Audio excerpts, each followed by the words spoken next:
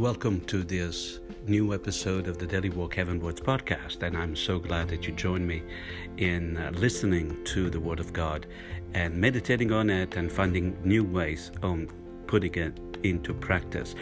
This week I had the wonderful joy and opportunity to go back to one of the parishes where I ministered to as an associate pastor. They were celebrating their 50th anniversary and they invited all the pastors and associates.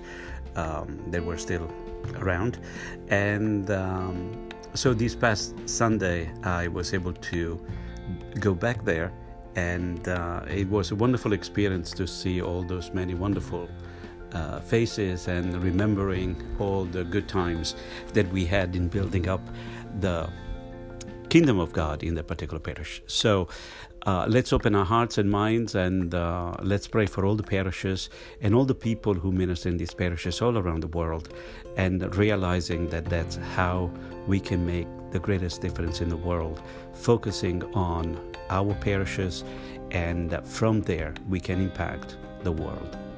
We bow our heads and pray.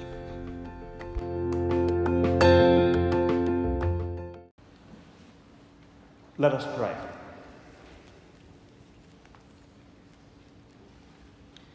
May your grace, O Lord, we pray, at all times go before us and follow after, and make us always determined to carry out good works. Through our Lord Jesus Christ, your Son, who lives and reigns with you in the unity of the Holy Spirit, one God, forever and ever. Amen. The Lord be with you. And with your spirit. A reading from the Holy Gospel according to Luke. As Jesus continued his journey to Jerusalem, he traveled through Samaria and Galilee. As he was entering a village, 10 lepers met him. They stood at a distance from him and raised their voices, saying, "Jesus, Master, have pity on us." And when he saw them, he said, "Go show yourselves to the priests." As they were going, they were cleansed. And one of them, realizing he had been healed, returned, glorifying God in a loud voice. And he fell at the feet of Jesus and thanked him. He was a Samaritan. Jesus said in reply, 10 were cleansed, were they not? Where are the other 9? Has none but this foreigner returned to give thanks to God? Then he said to him, "Stand up and go. Your faith has saved you." The Gospel of the Lord. Praise to you, Lord Jesus Christ.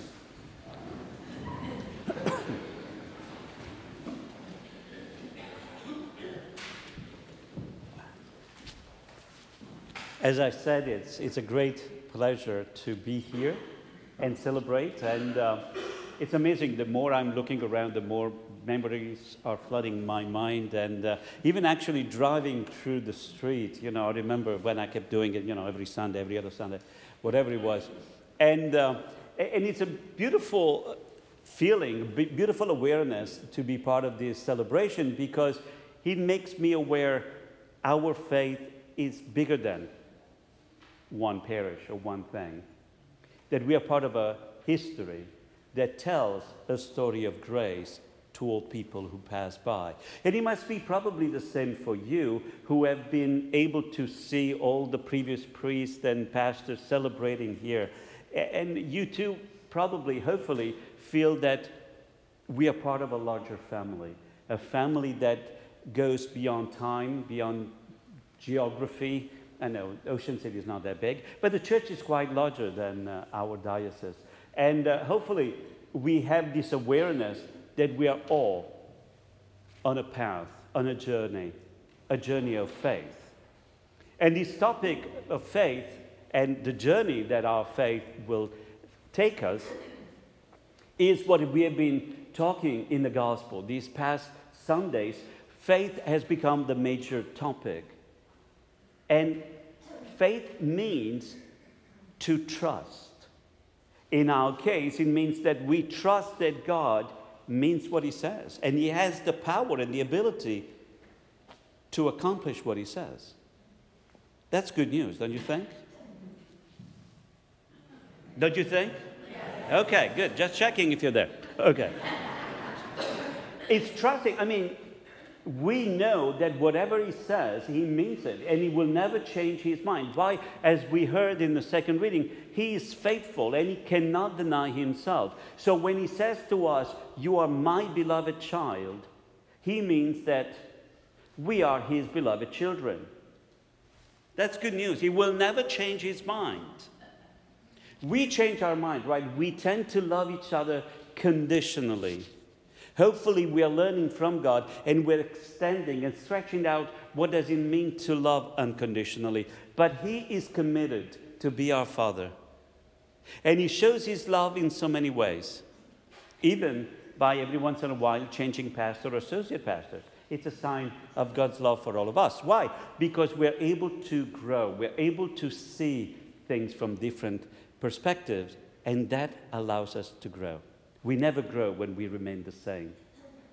But now we are understanding that this faith, so whenever last week, for example, we heard the disciples saying to Jesus, "Increase our faith." Faith is not measurable. God has given to all of us the gift of faith. And we have all received it in the same amount, to the fullest. That's another good news, don't you think? So we cannot say, well, my faith is not as big as, So, for example, my faith would be 3. Mother Teresa Calcutta will be 8, And said, oh, if I only had her faith, I would be doing much better. No, we all got the same amount. Pretty good news. So why do we have to increase our faith? Faith in this particular case means the way we respond to God. Okay? Now, the word is used in many ways. That's why I'm clearing the path. So we're looking at the way in which we respond to God. That's what has to increase. And last week, we heard St. Paul saying that the ways in which this gift that God has given us, the ability to respond to him, needs to be stirred up. Okay, it's like, imagine you have fire in a fireplace. You have the fire going. Well, what happened? Well, you need to put wood on it. You have to take the excess ashes. And I know some of you are saying, well, you have the gas fireplace.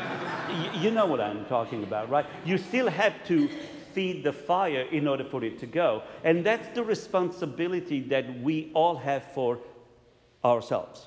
I cannot do that for you. You cannot do that for me. But we can certainly help each other to maintain the fire going.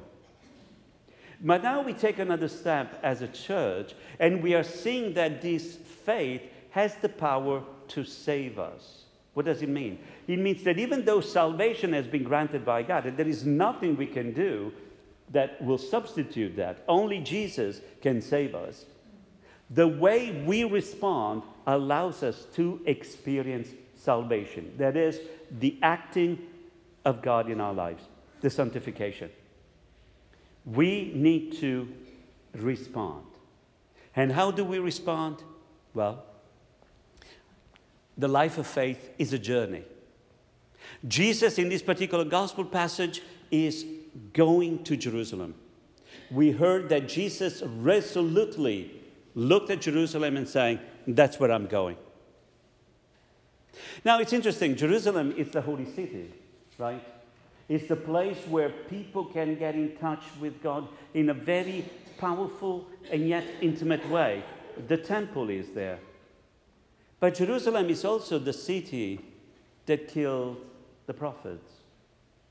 The place where hypocrisy is visible and corruption is felt everywhere. And yet Jesus does not avoid Jerusalem. And not only that, well, I know, we saw the movie, right? We know what happens when Jesus goes to Jerusalem. But now we also see that Jesus sends those 10 men to Jerusalem to be certified that they were healed, and they were able, therefore, to join their families. Our Jerusalem, the church, looks the same as well to me sometimes. And I struggle, and I've been struggling since my first day of ordination, even before, as a matter of fact. The church, since the very beginning, identified herself as holy and sinful. And my goodness, we're looking at how sinful we can be, right? As a church. We really, it's really coming up. And it's in a way a good thing, because we should never become comfortable with sin. But the church is also holy. And there is a lot of us struggling and say, maybe I can have a relationship with God without a church, without going through that Jerusalem, without going to where Jesus wants us to go. And you know, I struggle with the very same thing. And I checked it out. And you know, we cannot be Christians without a church, because the church is the body of Christ. And we as the body of Christ cannot exist outside of it.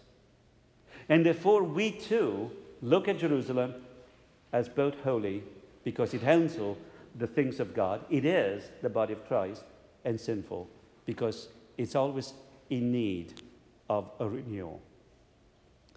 Now, Jesus encounters he enters a village. And look at this. Even though Jesus is committed to go to Jerusalem to accomplish his role, he takes a bizarre detour. Like, dude, what type of GPS are you using? Who set that one up? Because in order to get, he is here, okay? He has to go here, but in order to go here, it goes up and then down in order to go. Like a map, you know, go to 7-Eleven, you know, they're available. No, why? Because he knows that somebody needs to be renewed. And therefore he does. He enters in through Samaria, and remember, Samaritans were yucky people. The Jews and the Samaritans did not like each other at all for centuries. And guess what? They were both Jewish. Okay, they are part of the same family, but they excommunicated each other many years prior. And therefore, by nature, the Samaritans were the terrible people, the people who are born terrible. Okay, it's amazing. And yet what happens? Jesus is about to enter into a village, and there are these men crying out. Of course, they cannot be in the village. They must be outside the village because they are lepers. And leprosy is a title at this point. It's a label that covers every type of skin disease. It could be a rash, or it could be really leprosy. If they saw something on the skin, you were out.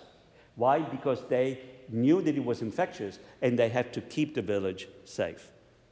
But guess what? Once they are there, these guys no longer have communication with their families. They were completely disconnected. They were dead for them. But interesting, it's so interesting to me that even though these people are there, they are both Jewish and Samaritan alike. And they formed one major support group. It's beautiful that we human beings are capable of passing through the labels of where we are from, what color is our skin, what language do we speak, what party do we belong to, and able to become one in time of need. You know, I've seen this, not necessarily on September 11, but on September 12. I was in Washington, D.C. I was doing my seminary studies there. And guess what? On September 12, I've seen the United States of America. People together, regardless of whether people were Republican, and now D.C. is, whoa, okay, it's political to a degree that is bizarre. Republican, Democrats, black, white, whatever language, we were one group of people trying to figure out what is happening to us. That was precious. Like these lepers, they found a way of passing through the labels and finding out, hey, we are all in the same boat. We better row in the same time. And as I keep telling people, no matter where you are, we ought to remember the left wing and the right wing belongs to the same bird. Amen? And that's these lepers. And look at this. People who are sick teach us how to live life. Now they approach Jesus and they says, have mercy on us.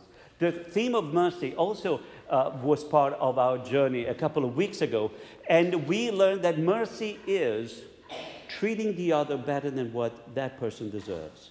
That's why we begin Mass with saying, Lord, have mercy.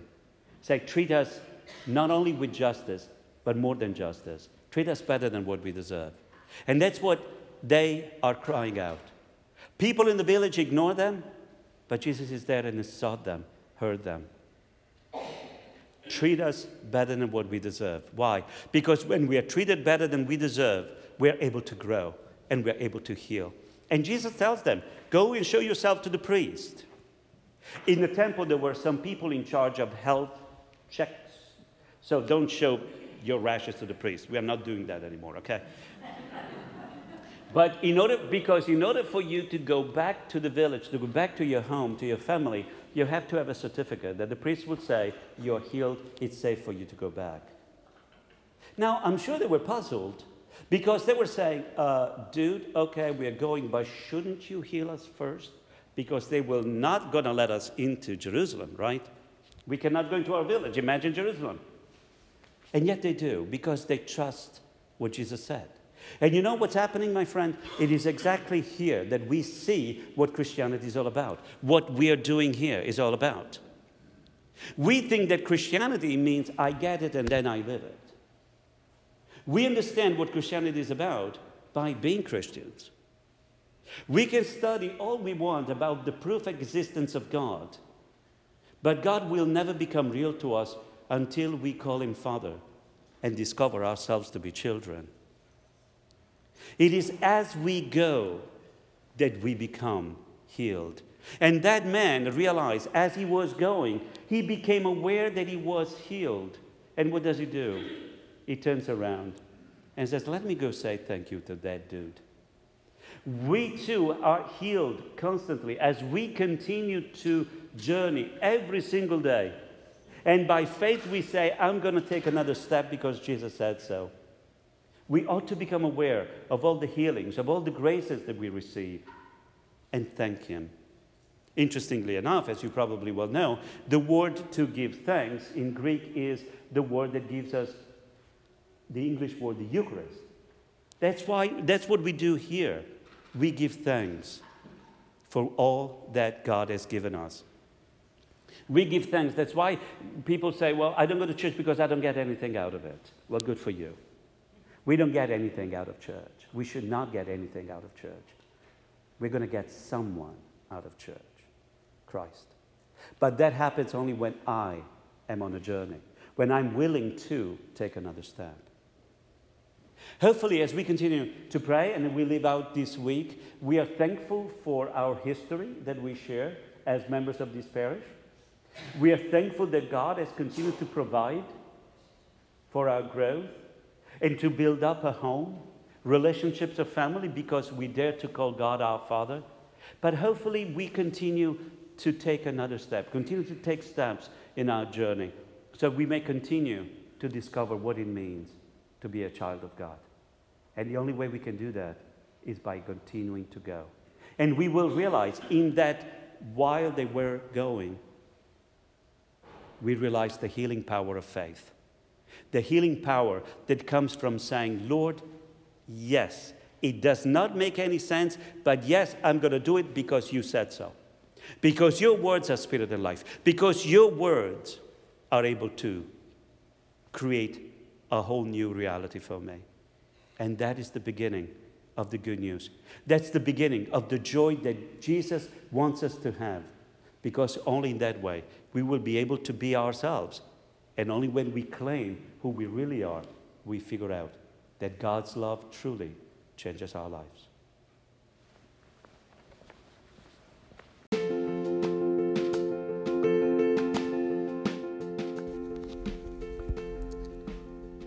And I hope that you too felt inspired to understand that we can experience the healing power of faith on the way to our Jerusalem. It is by living our Christian life that we become more and more Christian, and that we will be able to understand what this life is all about.